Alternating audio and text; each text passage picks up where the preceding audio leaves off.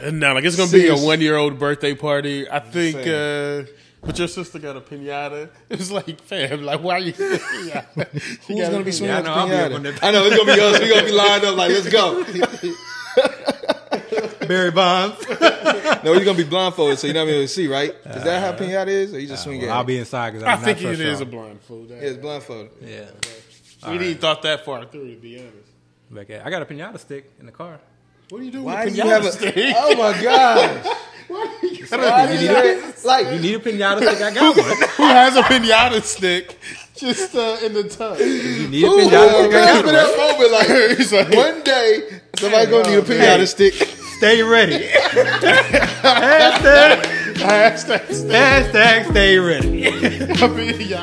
Because you never know when you're going to pull up to a party. Hey. It's a pinata. And people are wondering, man, we forgot the pinata thing.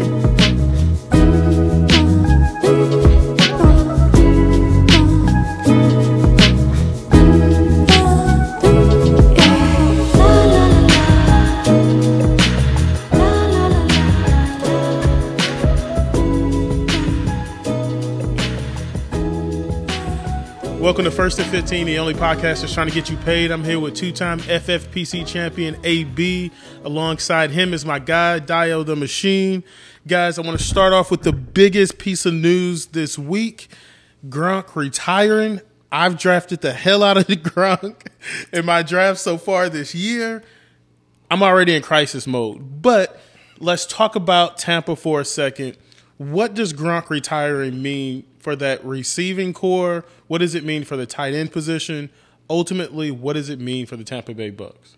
I ain't going to lie, that one hurt. Y'all drafted that much Gronk? I drafted a lot of Gronk. The good thing is players like Gronk, where there's like a huge question mark, whether it's injury, and those guys I'm like this year really trying to avoid as much as possible, or it's like a question mark as far as like where they're going to sign, or with retirement, and like you're trying to steal this player. You're trying to really like be aggressive. Get him like buying low almost. Yeah, trying to get him on the come up. So, because if he ends up signing, his ADP is likely going to shoot up a good 4 or 5 rounds. So ideally, I was hoping to try and get him in the 10th and 11th round, and at some point I just got very excited and I started to creep up into the 9th round. But to be quite honest, when I look back, I think if you can be smart and you can, be tactical with it and, maintain your composure through drafts, ideally what happens is if you keep that 11th round grade on him, it really doesn't hurt you all that much. I think it's when you start really going after him in drafts where it can really kill you, especially if you haven't built an entire full roster. Starting lineup, you mean? Exactly. Starting lineup, it can really hurt. So almost like it's a person you don't want to just depend on. Yeah, exactly. So when I look at it like that, I would say I maybe had like 20% share, which is very significant. That's not bad. Yeah, it's not bad. It's not bad, but probably about 3/4 of those were like at a good cost. So in the end, I don't feel like it hurt me, but. Kind of getting to your main point, I still think there's a very reasonable, decent chance that he plays this year. He comes back. Yeah, I mean, even game one. I think a lot of this, likely probably has to do with contract and money. We haven't heard any specifics on what they offered him. Both sides seem to be the Aaron Donald plan. Honestly, that's the Aaron Donald. Exactly. Another player might have done it too. Yeah, that might be the new way of getting money. Yeah, and I can't recall who it was, but someone had posted. I think he made like $8 million last year, and who knows what they were offering him. But if they offered him something like that, seeing what these wide receivers are getting paid, and they gave him a 1-year deal. If you really think about it, right? Exactly, it was 1 year. Or was he on a contract still? No, it was a 1-year deal. He's a free agent right now. He's a free agent. So I think likely, one, he doesn't want to just go play for anybody. Yeah. Ideally, so him retiring is a way of basically saying okay, I'm not just a free agent looking to sign up with any team because I really want to play with Brady, but I also don't want to take a discount. I'm given enough of a discount right now. I can see that. Yeah. So in the back of my mind, I think it's this was a good time for me to draft Gronk in certain ways because I can't drop him. At least when it comes to FFPC, you can't drop them. Our waiver runs aren't going to be for about another couple of months. So that gives us, a good amount of time to try and listen to the tea leaves, see if anything changes. And, I did a draft right before we came on air. Surprise. Per use. But I mean, 20th round came around, and I'm like, I'm thinking about it. I almost drafted Gronk, but I was like, you know what? Let me not do it. But yeah, so he went undrafted, and as he likely should. But I don't mind anyone, trying to take a stab at it, depending on how you approach tight end. So How much Gronk did you have? A lot. If you don't want to say, it's fine. No, Percentage-wise. Probably 50%. ooh, That's a lot. Ooh, Yeah. man. It's not horrible. That's 50%? a lot. That's horrible. 50%. Yeah. Yeah, More it's a lot. impressive, It's a lot. though. So the thing with, and we had this discussion a long time ago with Gronk. Yeah. Remember the first time it's even when the first time we even talked about him in general. But the process wasn't bad. Yeah. I get it, especially like the point you just made. Once he made a type of comment or whatever saying I'm back or I'm playing this year, he was going to start being drafted. Maybe it's what would you say, like the Ertz range? Goddard? maybe even higher? No. Fifth. I think he would have Ertz been is drafted gone. around Schultz. Around Schultz. Yeah, per game he was like tight end. So 3 his on discount the at the moment is like 5-6 rounds. Yeah. So I Yeah. get the process was great. Yeah. My thing was, number one, definitely don't get high exposure because there's also the risk of, remember I was saying he could be a nothing. Yeah. And you're risking having a nothing, somebody you drafted in a round where you can get another player that's can be fairly good value for you. Yeah. I thought it was a risk that, you could take, but you didn't have to constantly take. The thing with Gronk, people might say, you were getting him late discount, whatever, but I feel like a lot of people were talking up Gronk. I don't think he was. Oh yeah, no. Everyone He was creeping talking up about a little it. bit. I don't think it was like something sneaky. I think it was just make a decision. Either But you it want was him or you don't. it was basically a nice player you could take after all after everyone else basically else that took their tight ends. Yeah. So everyone with the high ceiling Yeah, too. yeah. It was like 11 tight ends off the board. Okay, now let me get grab Gronk, and then I can get I can take a stab at some of these later guys. Right. Because there's that large tier of late round tight ends that we can make a case for a lot of guys. Now maybe you have your favorite. Maybe you're a Komet guy or an Njoku guy, but there a lot of those guys are kind of within the same tier, and they're somewhat dart throws. That's why they're going that late. Right. So it's knowing that you can get one of those guys. Why not, try and get this guy who likely, especially with Godwin being out, Right. who has already this built-in chemistry, Right. vacated targets, no Antonio Brown, no Godwin. Like, this is a guy that looks, not only could be a threat in the red zone, but a threat receptions. Speaking So of the that, tight end but premium. I have a few Logan Thomases. This year. And I had the same thing with Logan I got a Thomas. few And, Logan Thomases, and this is the thing, when we drafted Gronk, the first thing that we mentioned was that you have to understand the risk. Yeah. So if he decides to retire and not come back, you need to be okay with that. Okay? Yeah. So if you were okay drafting 50% and you're okay with him retiring and you can live with that, Man, Chris was not okay with that. I'm not okay with that because I told y'all in the Yeah. I told y'all in the chat who I had behind it. yeah. But that's a lesson learned. And the other thing with that too is, I think you had made the idea. I don't think you went heavy on it by any means, but you made the idea, the point that if I'm not going to be getting Gronk, I'm gonna make the pivot and try and get Bray yeah. late. Yeah. And to some degree, I did that a little bit. Like I have, maybe about 10% shares of Bray. Oddly enough, I think a couple of them are on the Gronk teams.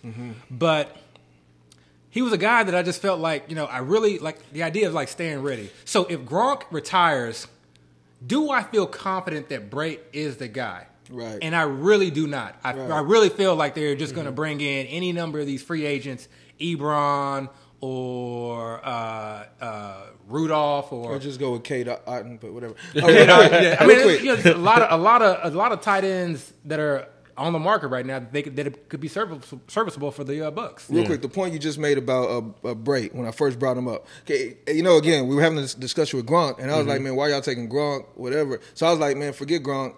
I'm going to go on the other side and say, let me just get Bray. Yeah. But then it was one day, I don't know if y'all remember when I put in the group chat, one day it just hit me. I was like, wait, why don't you take both of them? You could take Gronk with that great discount. Yeah. That, again, if he made the claim that I'm coming back, it's going to shoot up. Yeah. And then to hedge, just take Bray, because if Gronk doesn't become a thing, you got the guy that's going to be the immediate beneficiary. And hedge is a great word because I don't want to do that every single time I take Gronk. Because believe it or not, like when I'm in drafts right now, I feel like there are like 25 players I want on my team in each round. So even when I'm there in the 20th, I'm struggling. I got a list full of 10 guys that I'm like debating on who I'm going to take this time around. You mean tight ends? At every position. At every position. It's one reason why in the far majority of my drafts, I'm taking one quarterback. I literally drafted one quarterback, and that one quarterback was Justin Fields. Because there were so many players at other positions where I felt like I wanted to like lock in. I felt like quarterback is something, because I got, we'll talk about it later, but there's guys that are getting undrafted that I feel more than comfortable. Quarterbacks? Playing matchups with. So. Real quick, so let me put on my conspiracy theory. Okay. Yeah. So I can't forget about when Gronk wanted to be released from the Patriots. And he talked about finagling his way to being able to get away from the Patriots to get to Tampa Bay. And so a large part of that thinks, you know what, Gronk would do something like this to either get a bigger contract or to not have to show up to training camp because he doesn't want to go to camp again. I think there's a chance it's both. It could be both. It could be both. When you reach a certain age, when you reach a certain age, you're not trying to be messing around with mini camp and training camp. Gronk can show up the week prior to the season and be ready. Yeah. I mean, what does he got to learn? Yeah. A few different plays. Here, you're either going to block or you're going to run a seam route. Right. Look, if you're in full retirement mode, you're not training with Brady in the offseason. I don't know the extent of these training, but like if you're in retirement mode, like we've seen these players after they retire. Like, they're not in peak physical shape. Especially him. Hell, we've seen some players who aren't retiring, but are like Leonard Fournette. Yeah. Like, and that kind of gets you to the other question as far as like, who do you see, kind of filling in if Gronk ends up staying retired? And I think you could make an argument for everybody. I mean, for Mike Evans, obviously, although I don't think there's a lot that he can move up. You can make the argument for Russell Gage, obviously, and we've already been high on him. I think Russell Gage was one of those guys that I think everybody was just trying to be cute with. Like, let me try to get him at value. Let me try to get him at value. He was just slowly creeping his way up. When we all realize and believe he probably should be going in the 7th round, I think maybe 6th round, high, and eventually he'll get there. Like I think by the time we get to the main event, we get in August, you'll see him like as a staple in the 6th round. Especially once people start realizing Chris Godwin is likely going to end up. As long as they don't bring in somebody else, that'll throw off everything. Yeah, but I think they paid him significant money. And, they did, and there's not a lot of people out there that I think they did. And I like him as a player. So you got him, and then we obviously talked about Brate, but I'm still thinking that maybe they're bringing in someone else. So I'm not trying to invest a lot of chips because. If you draft Brate high right now, if you say, I'm putting my chips on Brate, you got to be able to live with yourself if they bring in someone like an Ebron. Or who's the guy from Cook, like a Jared Cook. What I would do is go look at the list of free agent tight ends and think to yourself, is there a chance that they could bring this guy, bring one of these players in? Because this is a Super Bowl caliber team. Yeah. And I don't think the Cameron in Brate a somewhat is a weak division, too. Yeah, and Brate is kind of a different type of tight end. He definitely doesn't provide much from the blocking end. I talked about that kind of in the group he's chat. okay. He's sneaky athletic. Exactly. He's good in the red zone. He's good for like catches here or there, but he's not like a very athletic tight end. Not one who's a great blocker. Not one who you can like disguise as blocking and then have him kind of slip up the seam or anything like that. So I think he offers a different skill set than Gronk anyway. But Leonard Fournette, obviously. But then I'm not 100% trusting Leonard Fournette. So this could even. Dare I say it? Yes, I'm coming around. Could even benefit like somebody like a Rachaad White. Because I'm looking at that backfield, and even if it's not, and I'm going to tell him. Yeah. Look, I still don't believe in Rachaad White. And I'm still thinking in the back of my mind that it may not even be Rachaad White. It may be Gio Bernard. Who knows? Gio still on the team? Gio's still on the team. So I'm just going to be like looking at the tea leaves as soon as training camp comes around. Say what? Is Gio for real still there? I think Gio's still there. I know Keyshawn Vaughn is still there, right? I want to say Gio's still there. 3rd round pick a couple years ago. We can look it up. I want to say Gio's still there. So they got 4 backs then. Yeah. But it's one of those things where we're all assuming it's Rachaad White, and it literally could be Gio. The thing with Rachaad White for me, it was just his attitude, man. What's that mean if it's going around? He got that dog in him. He literally is coming out and saying, look. I'm not saying he's soft. That's a narrative. That's a narrative. I don't care about Fournette. That's words. Yeah. Words. I mean, when you wake up on the game film, he's not running people over. I feel like he goes down very easily. I mean, I feel like I don't see him as a dog when he plays. Well, again, I just liked it.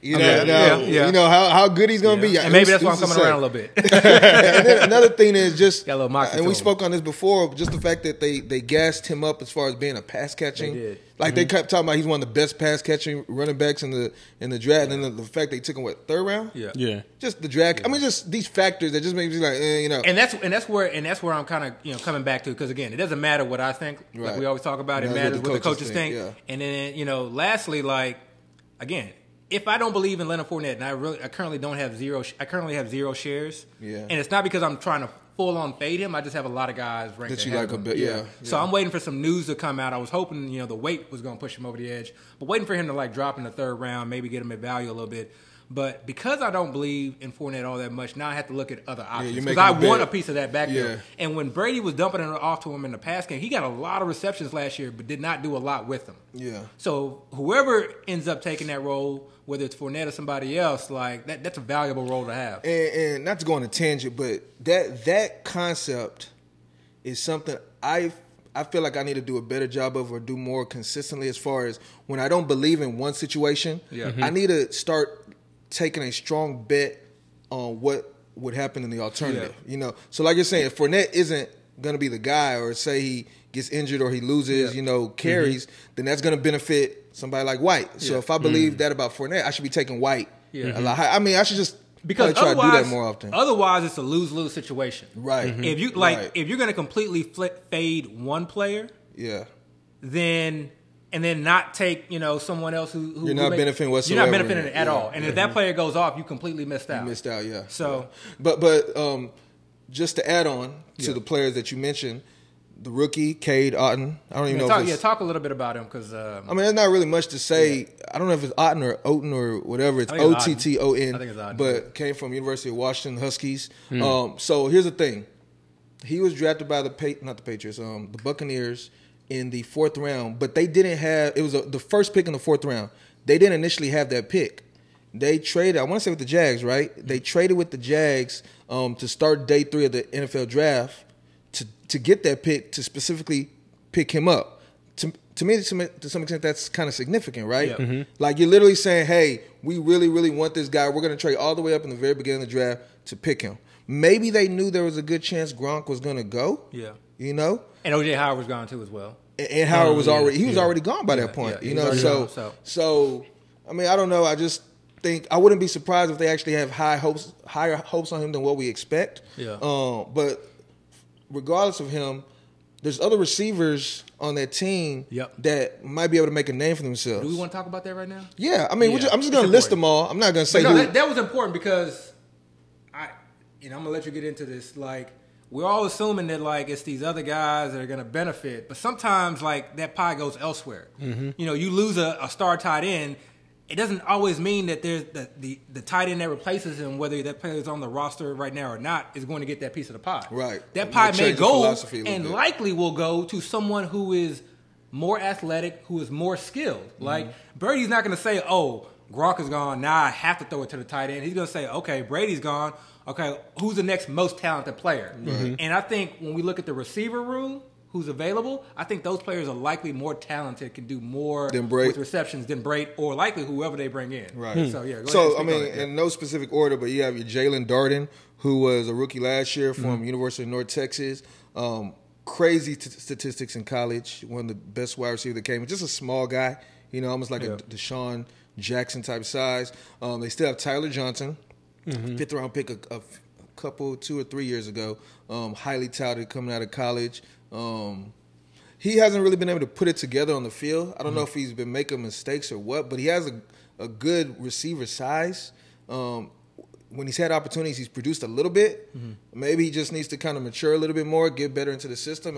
I wouldn't be surprised if he ends up benefiting a fair amount. You have Cyril Grayson. That's who I was the guy that you were kind of talking about recently, who did a little bit last year as well. I don't know if they still have Scotty Miller. Do y'all know if Scotty Miller's gone. He's with. I want to say he's with the Chiefs. Oh, he was a free agent? Yeah, I want to say he's a free agent. So he left. Look that up. I think he's with the Chiefs. So, yeah, they got those 3 guys. Yeah. Obviously. And then Rashad Perriman. Oh, yeah. All right. Yeah. No respect. They have Perriman on the roster at the moment. So, if you had to pick one of those wide receivers, who would it be? Because remember, last year, Brady supported 3 wide receivers. Right. At that point, I'm going to try to target the talent, right? Okay. Because at that point, it's really just a dart throw. And I think Darden is one of the more talented receivers in the world. Darden. Yeah. I think I would put mine on Grayson. I like what I saw last year. I like the chemistry. He was just someone, you talk about having like a dog in him. I like players who can go out and when their number is called, they perform. and you saw Brady like trust him. You know, Right. If I could see Brady trust you on like a 9 route, and then you produce and you actually make the catch in big games too. Didn't he get hurt? Big. He got hurt. He got hurt. Yeah. Yeah. By the way, Scotty Miller is still with the Bucs. I told you. Okay. Yeah. So he's also, and Brady's actually completed a lot of big throws to him. He might be the guy actually that might benefit because he actually has rapport with Brady. And it'll be interesting to see like where these players line up because I think the assumption now is like I don't know who we have on the outside. Maybe it's Perriman, maybe it's Grayson, maybe it's Darden. Put in Perriman in there. I mean, look, sometimes like they just want a vet in there, and obviously Evans. And I think we just all kind of assuming Gage is going to be on the inside, play a little bit of outside too as well, and they'll run some like 4 receiver sets and stuff like that. But maybe Gage is on the outside. Yeah. Maybe Scotty Miller's on the cool thing about what we're saying now, speaking of the receivers, not Gage and not Evans, is I don't really think you have to get any of them on your roster at the moment. If you just want to take a stab, you can. But I think if we go through week 1 and we see how they're utilized, I don't think people are going to rush to pick them up in the waiver unless they have a big game. Yeah, unless they explode. But I think it's one of those situations where people, even if they did something, people be like, I got to see it a second or third time. I will say this though, there are certain teams I think that when it comes to their beat writers, access to the players, coaching staff speaking out on the team. I feel like Tampa Bay, like you get a fairly good beat as far as like. I think they got a guy named Rick Stroud. Yeah, Brett Allman, I think. Mm-hmm. So they, a number of the guys, like when they report something, there's some. So you think some kind of buzz is gonna come out is gonna shoot somebody? So that's the only thing that I would say about picking them up later. I definitely don't think it's worth it now, but that kind of goes to that idea of just like, man, there's so many players because if it just comes out like. Especially someone like Darden, who's like, if you play Dynasty, like people are just going to know about that guy, and they're going to want him to succeed. If it comes out that he's just killing camp, he's running on the outside, automatically what people are going to say. Oh, that means Gage is running in the slot. That means he's going to have the AB role, or he's going to be, So people are automatically going to want to associate it with what they did last year. Yeah. And it may be true, too, as well, but you don't know. But then if he's on the waiver wires in that first waiver run, you're going to end up spending money try on to get him. Yeah, especially if you went like heavy RB. If you went Jeff Z, man, stop hating on my boy Jeff Z. I'm not hating him. I'm saying like that's where that strategy is viable. You go like 18 RBs. We should talk about we should just be like F it. Look, we need to get him on the pod. Jeff Z. Jeff Z. We're not an interview pod, but maybe Jeff Z is the exception. I got some questions. The psychology of the Jeff Z. I'm not going to say nothing. I'm just sit back and watch Jeff Z and Daniel go at it. I like Jeff Z though. You were caping for him like in the chat. Hey, tell me more. Yeah. How do you do he's that? stepping on his decaf and my bad. Decaf and blank.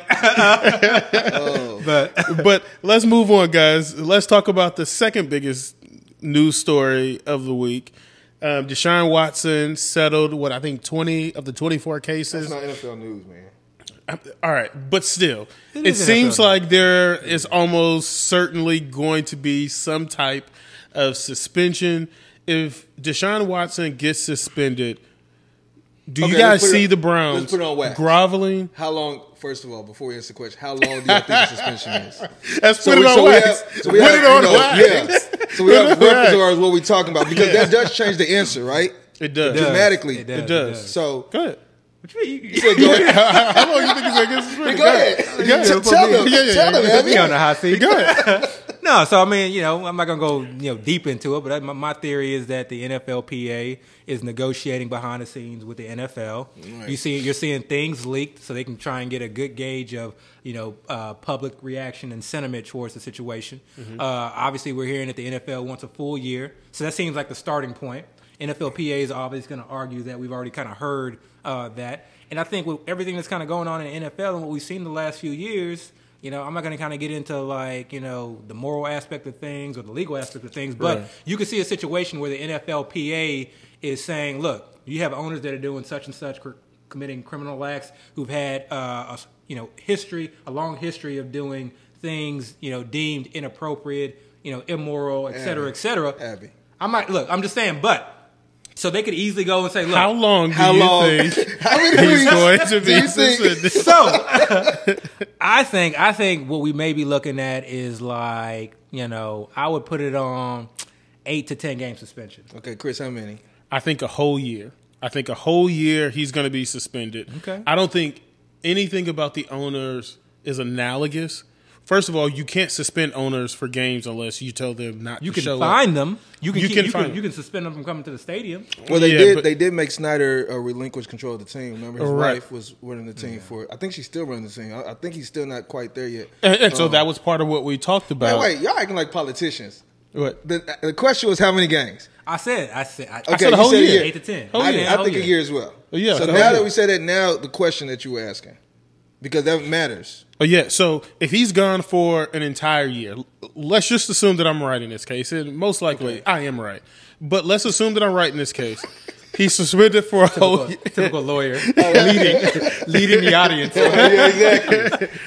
Let's assume. Your Honor, make note that he's leading the audience. He's suspended for a year. Do you think that the Browns grovel back to Baker? Which I hope that they do. I think we or mention do you Baker think that every single episode. This man is in love with you Baker. You love yourself some Baker. Which is so odd because he hates Mac Jones. I don't get it. Mac Jones sucks. But listen. That's true. I didn't think about that. Or do you think that they roll with Brissett? And what does that mean for Amari Cooper, who is really the only weapon that they have in their I think you corps? really need to sit down and think to yourself, okay, as I'm drafting these players, yes, there's a fair chance that because even if he's out 8 to 10 games, I mean that's basically your regular season right there. Yeah. So just assume that like you don't have him, for the season, and the players that are on the Cleveland Browns don't have Deshaun Watson for a season. And for right now, I think there's no way that Baker Mayfield ends up in Cleveland. So I'm not even that's not even because a of question. pride. That relationship is just so far split. Like it would not make sense for them to go back and have him, play for that team again. I think you need to sit down and understand, or think to yourself, okay, Brissett is the starting quarterback, and say it out loud. Because right now it's just kind of in the wind. No, really, say it out loud. Because when you click on the button to draft Amari Cooper, are you doing so really thinking that Brissett's going to be the guy? Brissett is the quarterback? Right, because if so, are you really drafting him in the 5th round? Or the going in 4th the round? He goes in the 4th round in some draft. Yeah. Okay? Yeah. And I'm not saying that he can't produce there, but I'm saying, when I say it out loud, that makes me not want to click on that button in the 4th round. Yeah. Not the 5th round. So you're fading maybe Amari 6th right round. now. I'll take him in the 6th round. I still do think you have he's any better. shares? I had shares early on, and then once I sort of kind of started, coming to grips with this idea that Watson may be suspended for an extended period of time, I held off. So I actually don't have a lot of shares at all. So I got my shares, but that's also when I was getting Mike Williams in the 6th round. So we talk about players moving up and board, and you always bring up the idea that it's not necessarily that everybody's moving up. It's just people being replaced. People being replaced. Somebody's going higher, and somebody else going lower. Yeah. So remember that when you're drafting a month from now and thinking, oh man, Russell Gage was in the 9th, 10th round. Then, well, guess what? Somebody who was going in the 6th and 7th round, going around somebody like a Traylon Burks or London, those guys are going super early. I guarantee we're gonna see those guys starting to fall. Same thing with the Sky Moore. We're gonna see his ADP starting to fly. So it's just people rearranging. But so when it comes to Amari Cooper, I'm holding off on him. But the thing about the Cleveland Browns is they still have a great offensive line. Okay, I think the target tree is going to be very, very narrow, or the target distribution is going to be very narrow. I think Njoku is actually going to play a big. Do you know who the role. receivers they have are? For me, the only players that I really care about are Bell and Cooper, and then I know they have Donovan Peoples-Jones. Theoretically, he could be an option, but I just think his skill set for what Brissett is going to be able to do is not. When I hear people talk about Donovan Peoples-Jones, just people he I guess teammates or trainers or whatever, they talk about him if he just kind of just figures it out mentally, he can be a beast. That's what it seems like too.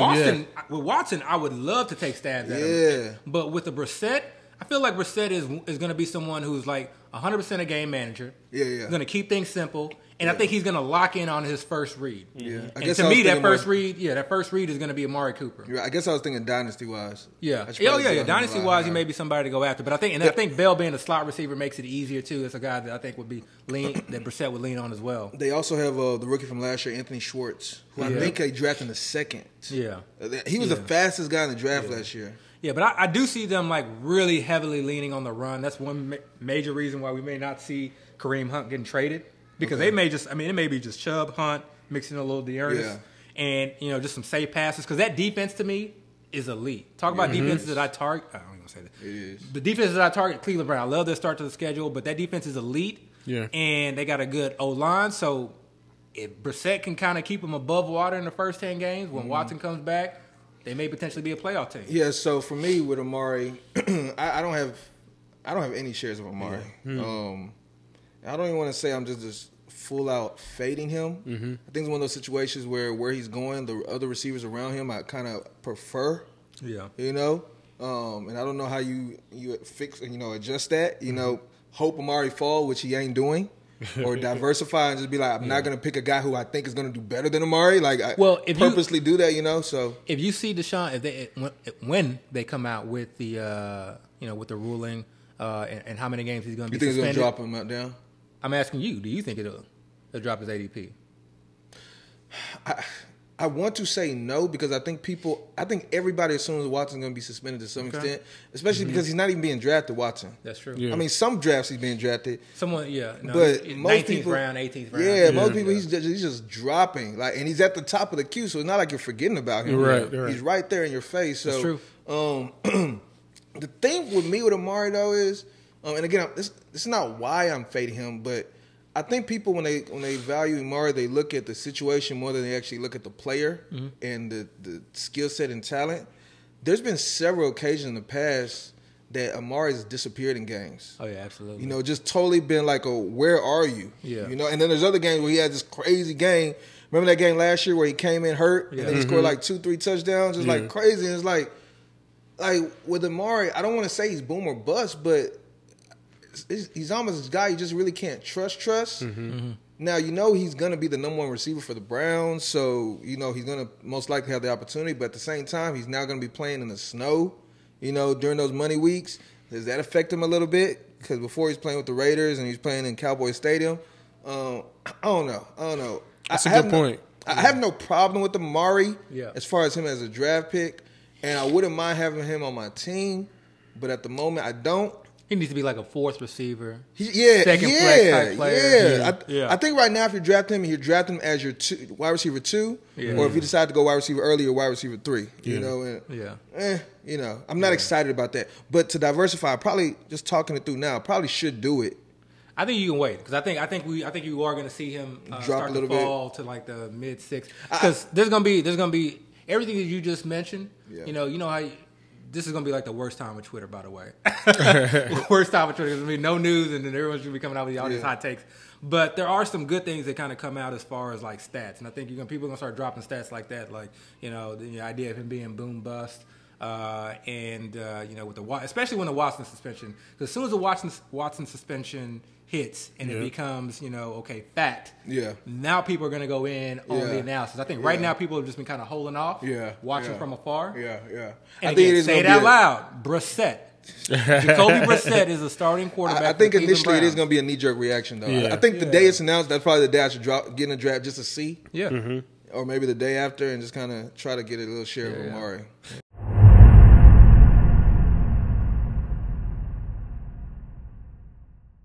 All right, guys, let's stay on the topic of quarterbacks for a second. Let's talk about late round dart throws. Are you guys sort of picking quarterbacks late just in case if an injury happens or if there's some type of suspension? Who are your late round dart throws at quarterback? All right, we don't talk a lot about best ball, but Superflex, best ball. We getting into some Superflex? Okay, let's go. Let's do it. Yeah. We have a draft coming up. Okay. Shout out to Muzio. Yeah. So we do have that Superflex draft coming up, and we'll talk a little bit more about that. But someone I'd like to get like later on, because obviously Superflex, you want to have that third, potentially fourth QB, if you can fit it into the roster. Baker Mayfield.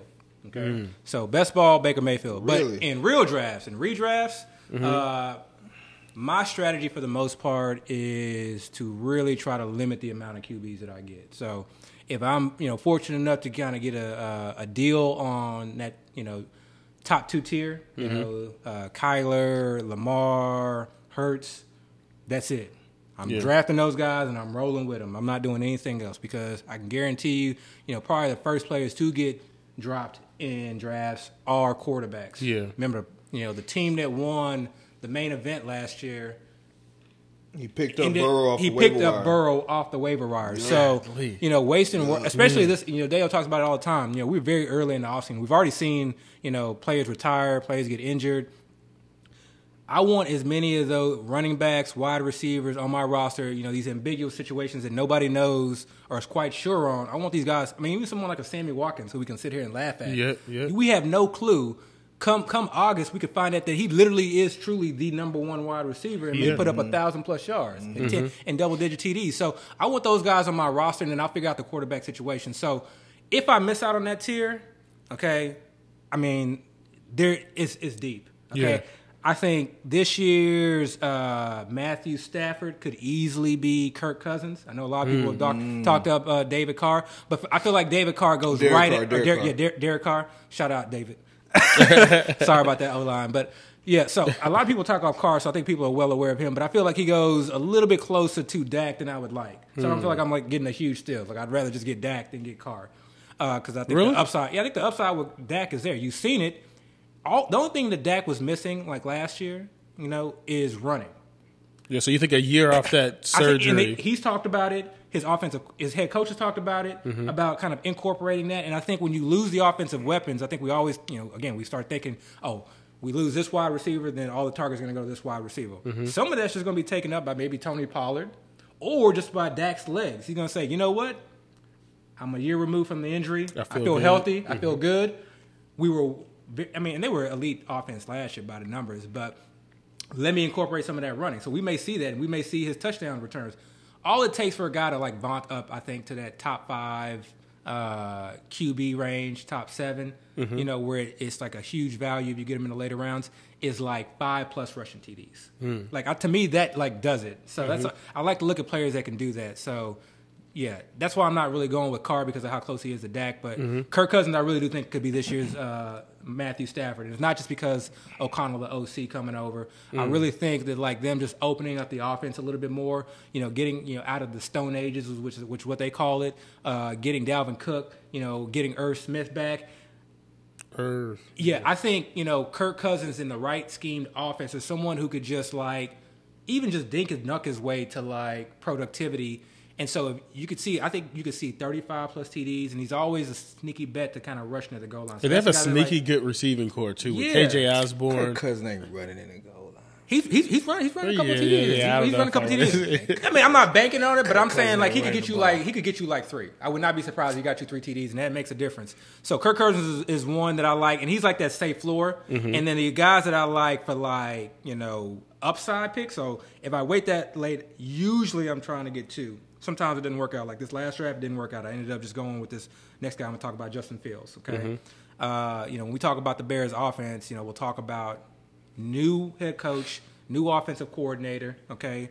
Regardless of what we thought about that offense in the past last year, whether you agree or think it was a terrible offense, to me it was just not the right offense for Fields. To me, that offense was not schemed towards his strengths. And this year, I think they're going to be incorporating a lot more RPO, some design runs, and they're going to incorporate aspects of his game. Who's the OC there? Luke Getsy? Getsy, yeah. Getsy? Yeah. Packers, OC Mississippi State. Quarterback coach, right? Yeah, yep. Packers. He's the quarterback coach of the Packers? Okay. Yeah, and so, not that he made Rodgers, obviously, but you remember there was a time where Rodgers, we were all down on Rodgers because he had an off year. And so he came in, you can say that he had at least something to do with it. And Rodgers seems to and they had a very close relationship, apparently, from what I'm hearing. And then he was also with Mississippi State. And so you may not, realize it, but apparently the Packers ran a lot of RPO, and at Mississippi State they ran some RPO too. So we don't know what his scheme is necessarily going to be, but at least his influences, you can see some RPO, and I love that for a quarterback like him. And that, to me, their offensive line right now is probably one of the lower ranked ones in the league. So adding in some misdirection, and I think they use a lot of pre-snap motion. To me, that's helpful. RPOs, actual play-action passes. Yeah, slows the defense down. Yeah, and they have some decent running backs. We talked about their running backs from Montgomery to Herbert and Ebner. Ebner. Justin Ebner. Yeah. So to me, there's something there. They could shock. And then when it comes to their wide receiver corp, okay, we already know about Mooney that I'm really high on. Kmet coming into his second year. He could really kind of take off this year.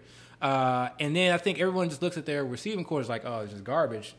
When, there may be some players there. Maybe. There may be some players there enough to like get him there. But for me, it's really just his legs. Yeah. And then the last guy, I don't need to say much more. Daniel Jones. I just dropped the mic right there. Pick it back up and put it back on the mic stand and walk off the stage. Daniel Jones. No, for me, so actually my guy was going to be Kirk Cousins, so he like straight up stole. I'm not going to say he stole it, but he just took my guy. Yeah. So I'm just going to throw out a whole bunch of other guys that you can consider. And by the way, I want to start off by saying this. When I draft my teams, I try not to draft more than one quarterback. Like, I literally am like, I'm going to get one guy, and that's the guy. If that ain't the guy, I'm going to drop him and find somebody else off the waiver wire. I don't really want to go through a season with two quarterbacks and then either playing the matchups or having one guy that's my consistent starter and this other guy who might be okay, but he's just taking over a bench spot. I don't like wasting bench spots, especially with something like FFPC, because all those spots can be valuable. Yeah. So I'd rather get one. Now, I will say if I take a quarterback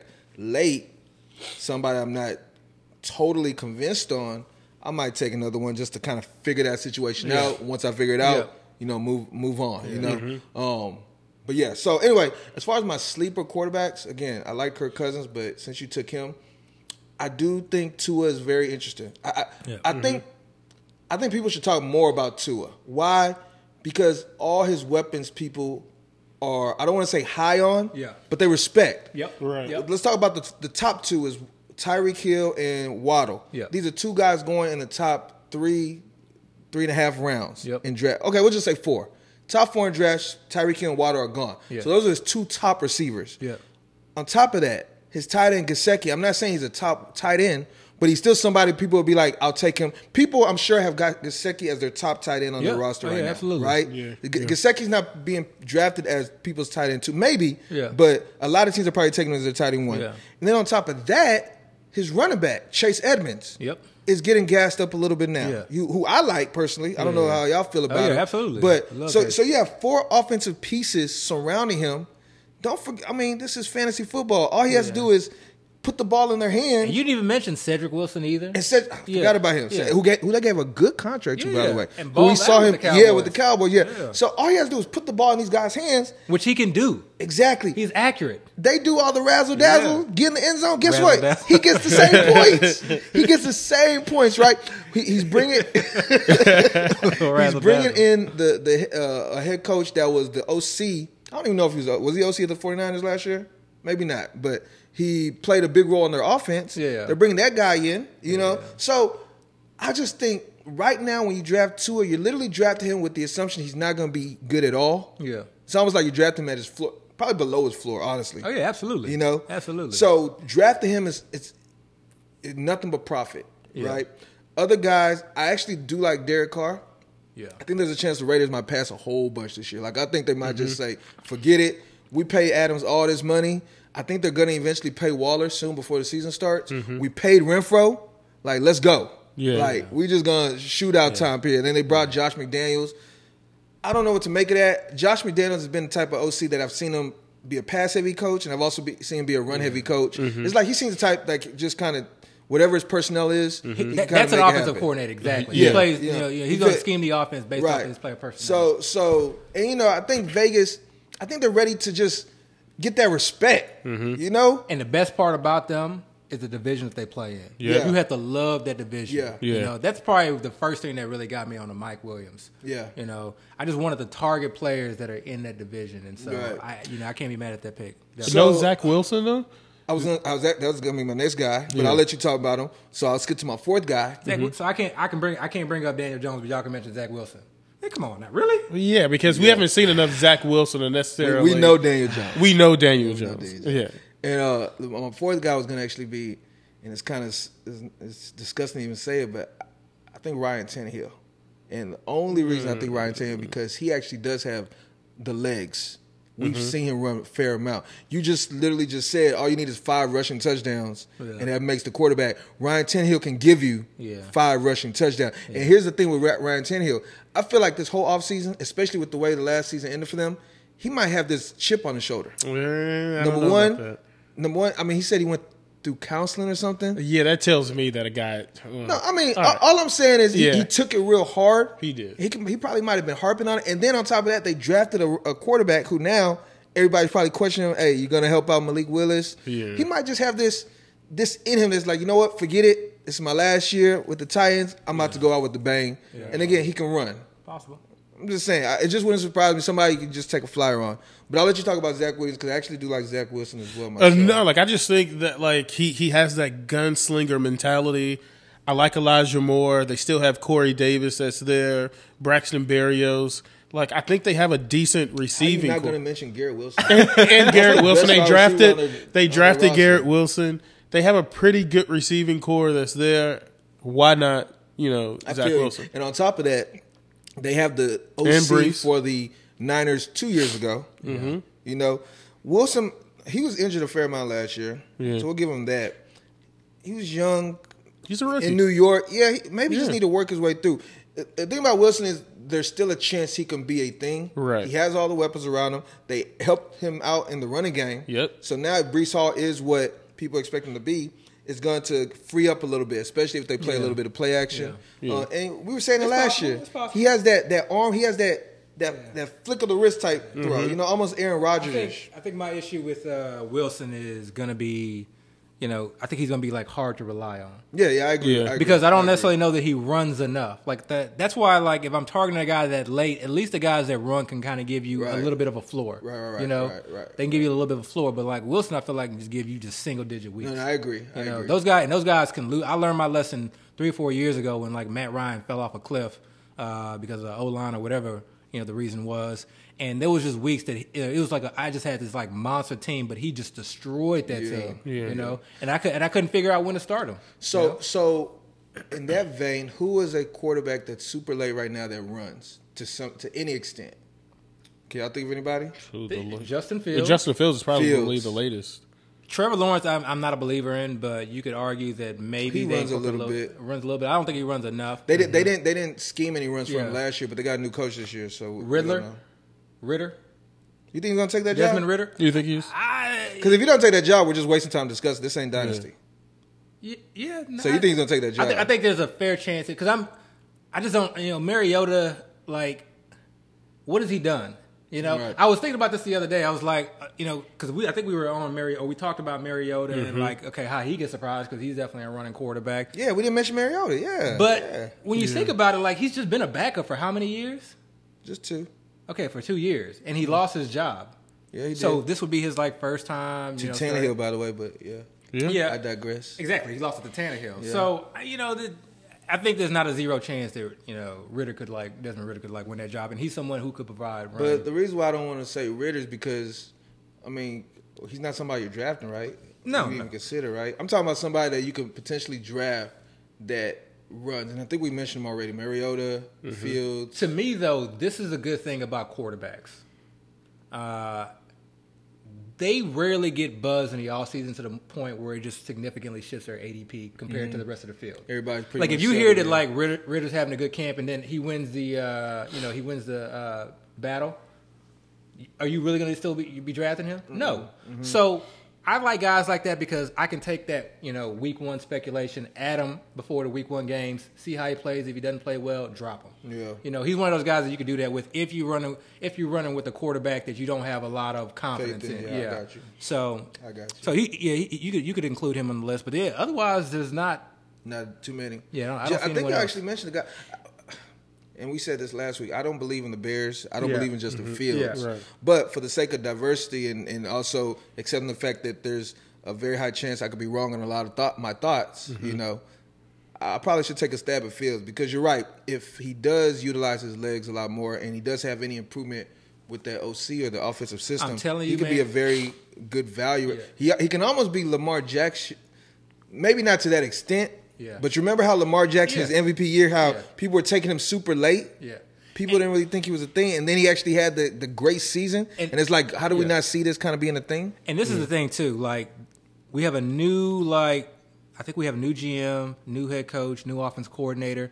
They didn't draft Justin Fields. Okay, so they don't really have like strong ties to Fields. Yeah. So for them, I feel like they need to figure out like if this is a guy. If he's a guy. So let's create an offense for him to see if he can be the guy. See if he can, do what he was able to do at the collegiate level and transfer that to the, to the NFL professional level. Right. So I think they're going to give him the tools. They'll give him the reins. He's coming in this offseason. And by all accounts, they talk about him as like a guy who's really trying to take the reins, trying to be a leader. He's like, all the cliche things you hear, first one in, first one out. And even though you may not put a lot of weight, I'd rather hear that than than not hear it. Right, I got you. He's coming in out of shape and stuff like that. Yeah. I got you. Yeah, so last season we did a segment called "Who's Going to Be the Next Logan Thomas." We actually coined Dale our tight end whisperer. It turned out that Dalton Schultz was last year's. Who was my guy last year? I was like on Conklin. You were on Conklin. Conklin was startable. Yeah, he ended up being startable. He was definitely serviceable. It didn't give the same oomph as Logan Thomas, but it was okay. It was okay. Let's do it again this year. When I first said it, y'all like, who the hell is Conklin? You're right. Let's do it again this year, though. Who's going to be this year's Logan Thomas? You got a guy, Abby, or you want me to start? No, you start. You the tight end whisperer. It's really not somebody that's coming out the blue. I think it's somebody who people kind of want to disrespect because of what they've seen in the past, but I think his circumstance is very good right now. And several guys, of course, and I haven't really tied it down or really sat back and really thought about it, but I do like Hayden Hurst a lot. And he's going so late. He's almost maybe even going undrafted with times. Yeah. But if you look at Hayden Hurst, the fact that those games CJ Uzomah had last year, where he had this crazy stat line. Yeah. I think that was. I think that's something that position or that role is something that we're underestimating, because they actually used him a lot. Now he didn't score touchdowns all the time, but he was always involved in the passing game. They got rid of Uzomah. They actually signed Hurst with a fairly good contract. And, I don't want to talk about Buzz too much, but from everything we've heard, he's actually having that rapport with Burrow. The guy's going super duper late. I wouldn't be surprised if we're thinking Burrow's going to be as good as he is. He's going to be able to support 2 top-end wide receivers. And I'm not saying he could support 2 top-end wide receivers in the tight end. What I'm really saying is if y'all think Burrow is that dude, then we can't ignore that there's a chance Hayden Hurst can benefit from there. Yeah. Again, he's somebody you can take super duper late. He's an option. I do also like Gerald Everett a lot. Talent-wise, he has a skill set to run the ball. He's actually had carries in the past. He was a high draft pick. I think he was a second-round pick for the Rams. Yeah. And we're attaching ourselves to Herbert. These are guys that you can get super duper late. At the end of the season, it wouldn't be surprised to me if they had this monster season that, again, it's really about opportunity and who they're attached to. Burrow and Herbert, definitely I can see them kind of supporting a very high-end tight end. Yeah. For me, I think, kind of going back to the process of, like, how you ended up getting on Logan Thomas, and then what eventually got me on him as well, or got me to kind of, like, see where you were coming from. I think you have to kind of, like, define, like, how we got there, or, like, discuss kind of how we got there. I think we talked about last year, right? Yeah, and so I think, some of the guys I think you discussed are, like, good late-end targets for, like, tight end premium. I think the likelihood of them, being Logan Thomas is very low because of, like, the target competition ahead of them. So when I'm looking for, like, that, like, the guy who can actually be like the Logan Thomas or the Dalton Schultz, to me it has to be a guy who can, like, really somehow command targets. And I think it's going to be a situation that we just, like, in the end of the year, like, and be like, man, didn't see that coming. It's right. Usually those types of situations, right? Right. Either the offense, strongly incorporates the tight end, or B, like, the tight end is, like, the more talented. The more talented of the receiving groups. Right. And then experience comes into that too as well. So who are you seeing? So, kind of starting from the bottom and working my way up. I'm really starting to come around to Njoku. Okay. And, yeah, I'm really starting to come, and we haven't seen anything as far as, like, what he's capable of. We know he's an athletic freak, okay? Like, we know that for a fact. But, if we look at this Browns team, I like that. Yeah, pick actually. What tight end is like better set up for a breakout? You just bashed and became the Amari Cooper hater. No, I'm joking. But what I'm saying is like Amari Cooper is not this like elite tight end, wide receiver one who's just going to demand 160, 170 targets, right? Right. So okay, we have that. And we have a rookie wide receiver. As excited as we want to get about rookies, he's still a rookie wide receiver. And then we have Donovan Peoples-Jones, who's really, number one, has just been a deep threat, has not really shown much. Right. But then, bringing the fact that they just re-signed Njoku, and they gave him a very... Top 5 money. Very significant contract. Top 5 tight end money. You lose Austin Hooper. Yeah. And he's this tight end that can, do it all. Right. So he can be on the field basically as an every down player, and they essentially paid him as such. Yeah, they have to use him because they paid him, honestly. What is stopping Stefanski from saying, you know what, let's get him involved in the offense? Yeah. And if it's schemed that way where he's the first or second read, and we see and hear that, to me, Brissett is the guy that's going to be looking at someone like that. Say it, Chris. Jacoby Brissett. Jacoby Brissett. To me, he's the type of quarterback, when you're in the red zone, he's going to be looking to a player like that. Yeah. So that to me is let's a guy that can break out. So that's one. Was Brissett with the Dolphins last year?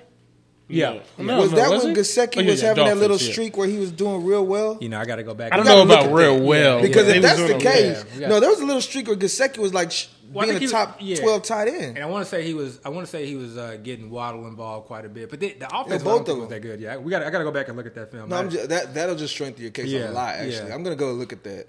So Njoku is one, and he goes late. I like Njoku. I really like that choice. The next for me is Cole Kmet for a lot of the same reasons. He's going high, though. He's going top 12. Yeah, but this is a make-it-break-it year for him. But this is 11th, 12th round. So you can draft. Is it 11, 12? Yeah, he's going in the FFPC tight end premium. So you can draft all your starters, get a quarterback, get more depth, and then roll. And I'm very comfortable rolling with him as my tight end one. I think Theo from the. I think Theo. Yeah, shout out to Theo. I think he's definitely Chris, someone who's been on him. No. I'm just looking at a prior draft. Okay, I was like, dang. We're really in disarray on the lawn chairs. So again, Jimmy Graham's no longer with the team. Allen Robinson's gone. Not that he was. Wait. Are you sure Jimmy Graham is no longer with the team? I mean, you keep asking me these questions. I'm just saying. Guessing myself. Check. Chris, just recheck. Keep talking. I'm fairly sure Jimmy Graham's no longer with the team. Okay. He was a rookie last year, correct? Yeah. No. It was the second year. Look up if he was the first or second year player. Either way. No, he was a second year last year. Last year. So he saw a significant amount of targets last year, but just didn't score touchdowns. Okay. Mm-hmm. I want to say he saw 100 targets. And I was watching the game film, and the offense was just not very creative. But I saw enough to where in a schemed offense that where the tight end is can be the first, second read option. Yeah. He's someone that has the potential. Again, we don't know what this offense is going to be, so that's why you have to kind of keep that, in mind. Yeah. So, and again, you look at the other targets. There's no one really there that you see that's going to say, this guy's going to command target. Who's going to be there? Who's going to be behind Darnell Mooney as far as leading them in targets? Yeah. So that option again. He's someone who can play who can be on the field, almost for the entire game, and then. Really, the guy that I'm going after the most is Zach Ertz for the most part. So, I love. He's not late either, though. He's not late, but he's early. Yeah. Yeah, but ideally, that. When I can't get Zach Ertz, then I go.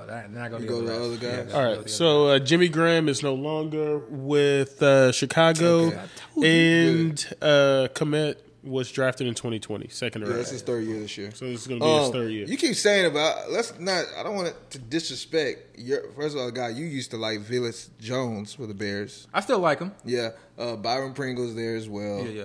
So I don't know who else they got. But what I'm saying is the situation is unknown right now. Yeah, I agree.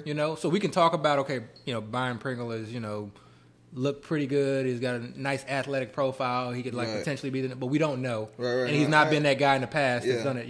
Velus Jones.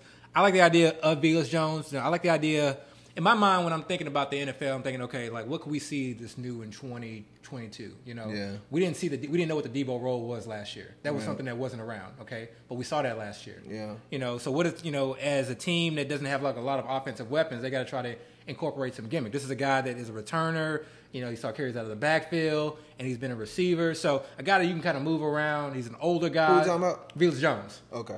Talking about why I like him. But still, in the end, like, again, he's not someone that you automatically think in your mind is going to command targets. That's why I like Kmet as a potential. I like Kmet. I'm okay with because Kmet. Otherwise, you know, I think what you have to do is separate this year's Logan Thomas versus value tight ends. Because to me, they're all the same. Right. What I want is that guy that really could break out. Because otherwise, I don't care, which is why I don't like drafting a lot of tight ends. Yeah. So I'm going to take a dart at this guy, but I'm not going to be worried about let me get 2 or 3 tight ends because all these guys are mediocre, you know?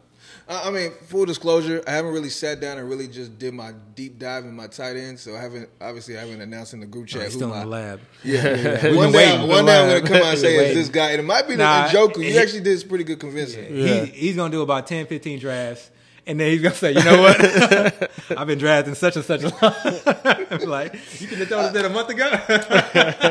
Man. So let's talk about some sneaky running backfields that are ambiguous. Let's talk about the Rams for a second. I think people are drafting Cam Akers relatively early. The Rams backfield is ambiguous? I mean, for a guy who tore his Achilles and only came back in the playoffs, are we sure that Cam Akers is... Cam Akers say he's 100% back. Right. But... Chris ain't convinced. I'm not necessarily convinced that Darrell Henderson won't get his fair share of carries in that backfield. Yeah.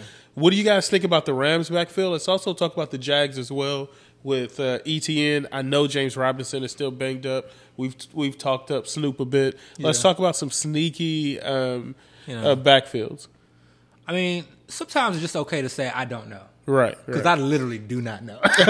When it comes to the Rams backfield, I do not know. I don't know. I don't know if Cam Akers is 100%.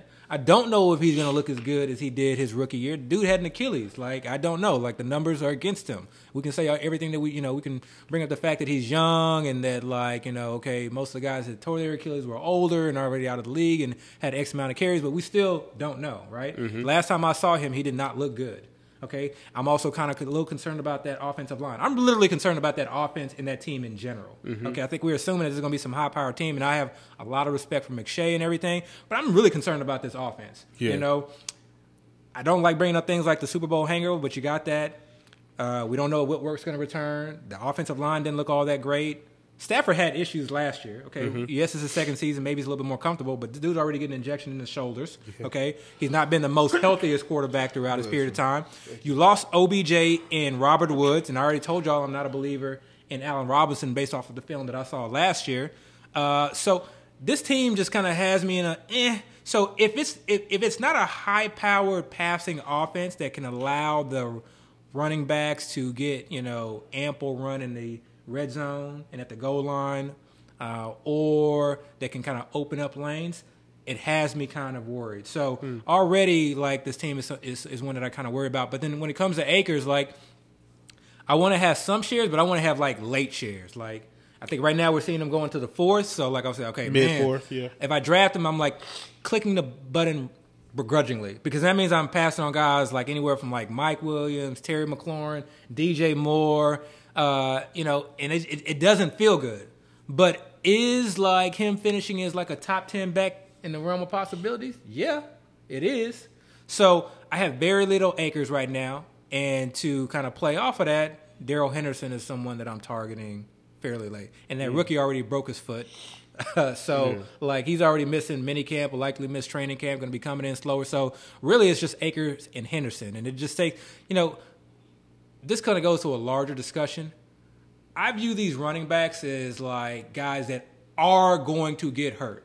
Yeah. Any running back that I draft or I see some other team draft, in the back of my mind I'm thinking that running back is going to be hurt at some point during the season, okay? Which means his backup is going to have starting value, which is why I love drafting these backups, okay?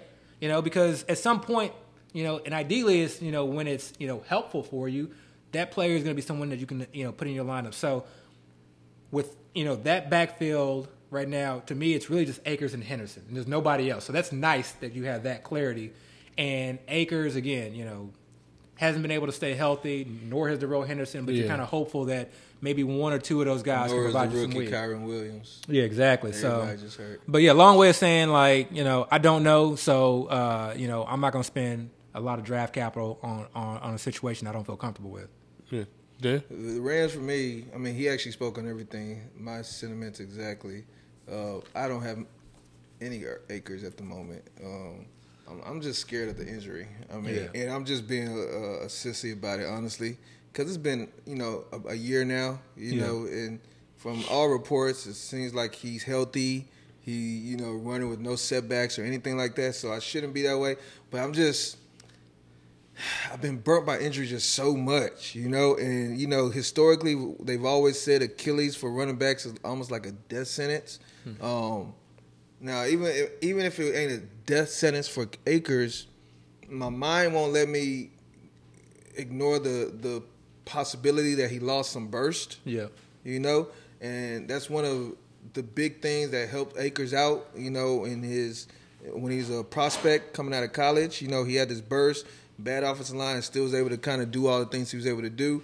If that's gone, how does it affect his game? How do the Rams trust him? Yeah. They still have Henderson there, who they want to use. They use I'm not saying a super high pick, but they use fairly good draft capital. Who's shown he can, do something out there. Yeah. I don't know. I definitely target Henderson out of the two. Yeah. But I don't feel great about Henderson. Yeah. I don't feel great about me not liking Akers that much. Because I wouldn't be surprised if Akers goes off this year. Yeah. But how do you feel about ETN though? Well, do you see him in like that same situation? Listen, banged up last year, missed the whole season. I kind of do, but I'm not as concerned. It was a foot injury, which sometimes can be really devastating, especially Liz Frank for a running back. And I guess I probably should be, but I'm just not there. But still, at the same time, I don't have much ETN. He's going real high right now. Like, he's been gassed up. And I know a lot of sharp players have kind of been on him lately. My thing with ETN is his role might not be what everybody expects it to be. Yep. Everybody wants to convince themselves that he's going to be the running back one. Yeah. We might actually come out when they first play the game, he might be the guy in the backfield. But especially with, I don't know if y'all have seen the news this recently as far as, the Jaguars hoping James Robinson comes back, and when he does come back, can be in the every down. Yeah. That stuff like that. It's almost like they're basically blatantly saying, ETN's back and he's healthy. Yeah. But if we got James Robinson is having that role. Yeah. So if you're telling me that. And another thing, and I put this comment in the group chat a while back. Every time people post highlights of ETN on Twitter, they're always like him running routes, catching the ball highlights. And I don't like that. Every single highlight. Like, we're talking about a running back. They said he almost exclusively lined up as a wide receiver. Yeah, we're talking about a running back who all his highlights are him catching. Because passes. I don't care. I do not care. I watch ETN highlights. Is he fast? Yes. Is he electric? Yes. Number one, I was not a fan of him as a running back. Yeah. But two, he's not better than any of the 6 wide receivers on that depth chart. You run the Jaguars? Yeah, the Jaguars. Yeah. He's not.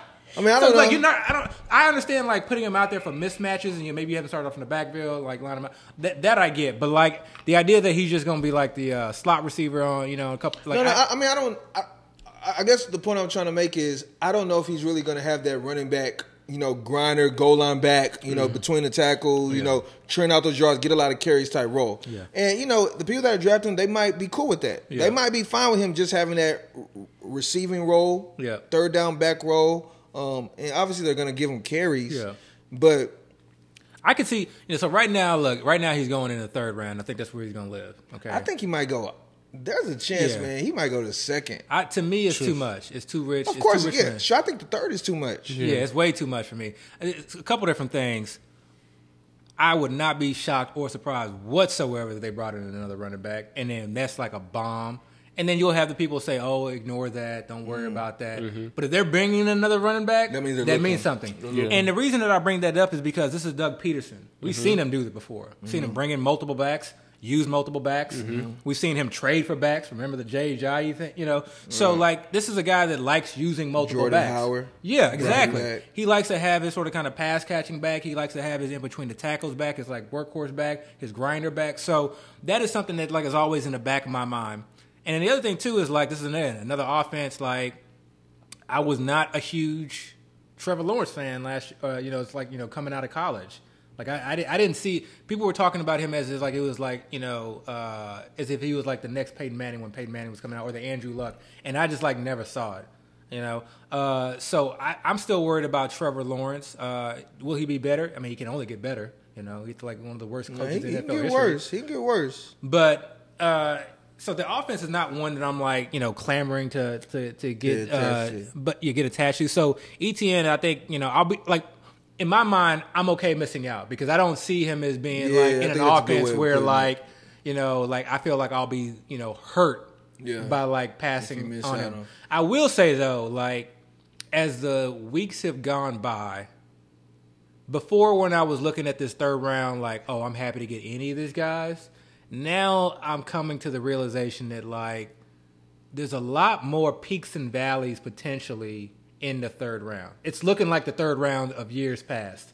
I guess I'm getting a little bit more clarity. I can see downside with a lot of these players in the third round. Okay. There are a few guys in the third round where I'm like, man, I'm so glad I got to have him. Yeah. Like the days where we used to get Aaron Jones in the third round, literally that's why I kept drafting so much. Mm-hmm. Man, how many times can I get Aaron Jones in the third round? Because how good does that feel to have that as your third round pick, you know, versus some other guys, which is still like I'm happy to have, but like now that I kind of just you know look a little bit more in depth into the situation, it's not as like great as I thought it once was. So, but going back to the Jags backfield though, as far as James Robinson, I'm not convinced he's going to come back for the start of the season. Yeah, I'm not convinced he's going to come back in the middle of the season. I'm not convinced he's going to come back. You know, I don't know exactly when he hurt his Achilles, but he hurt it, I want to say, midway past the season. I don't know if it was at the end of the season or if it was close to the mid part of the season, but it wasn't early. Yeah, so, they said they expect him to come back during training. Yeah, but remember we talked about this last year. Yeah. Injury reports for me is like nothing. Is he hurt right now? Is he hurt? Yeah. Okay, well then he's hurt. Yes or no, binary. Exactly, that's it. He's hurt. He'll come back when he comes back. Yeah. So on top of that,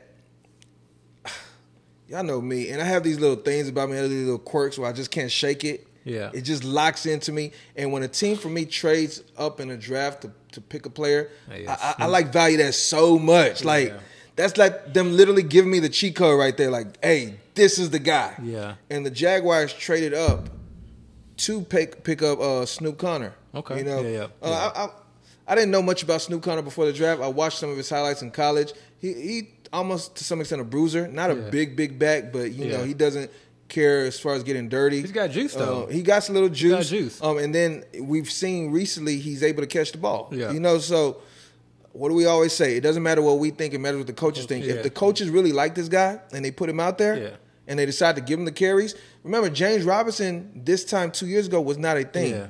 I don't even think we heard of James Robinson this time 2 years ago. No, not at all. You know, not at all. You know, so none of this stuff will surprise me if it plays out a certain way. And say that again though, like remember, people always bring up like who's this year's James Robinson, and then most of us say, man, that's like a one in a lifetime type deal. Yeah. And it's not so much like who's this year's James Robinson. It's more so like, why were we not on James Robinson before? Yeah. So, like, when I look at a situation like this again, like, and if you're someone who believes in ETN's talent, you believe he can kind of run in between the tackles, like, by all means, like, that's probably a situation that you should be attacking. Yeah. Like, you should be drafting him in the third round. Yeah. You should get as much shares as you can. That's kind of how I felt about DeAndre Swift, maybe for different reasons, but that's why I was attacking him so much last year. So, but if you don't feel that way, then you really need to be looking at the alternative options. And I'm in 100% agreement with you because I have 0 shares of James Robinson. But, yeah, I've been, like, trying to scoop up some Snoop. I still think they're going to bring someone else in. But when I watch the tape, as far as what I see on, like, can translate to an NFL level from a running standpoint, to me, Snoop seems like the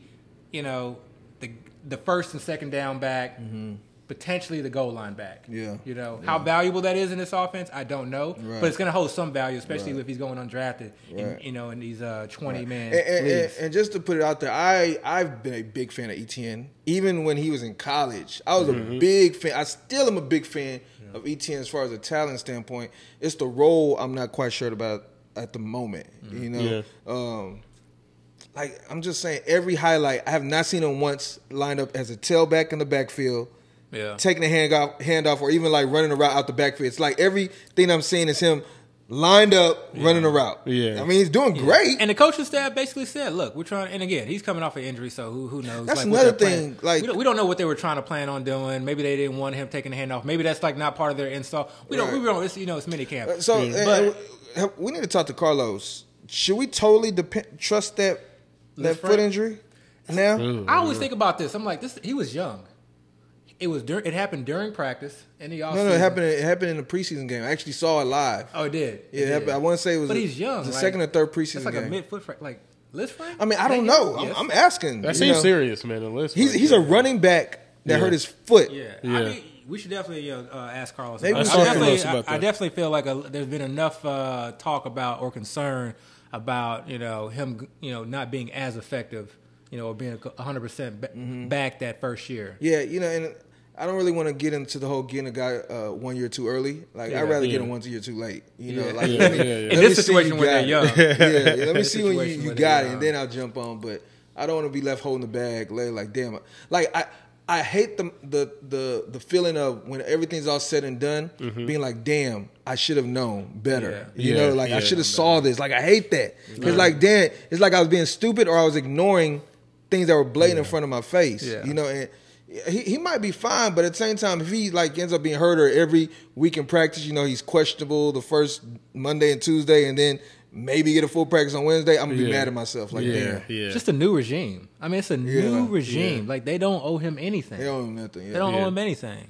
All right, guys, we're running over a little bit. I think that's the end of the show. Okay. We got through 3 topics, man. No, like we only missed one. Like we'll carry that one. It's a Mac Jones topic. We'll do it next week. Trust me. They're not holding out for a Mac Jones topic. But that's all that we have this week, guys. Please like, rate,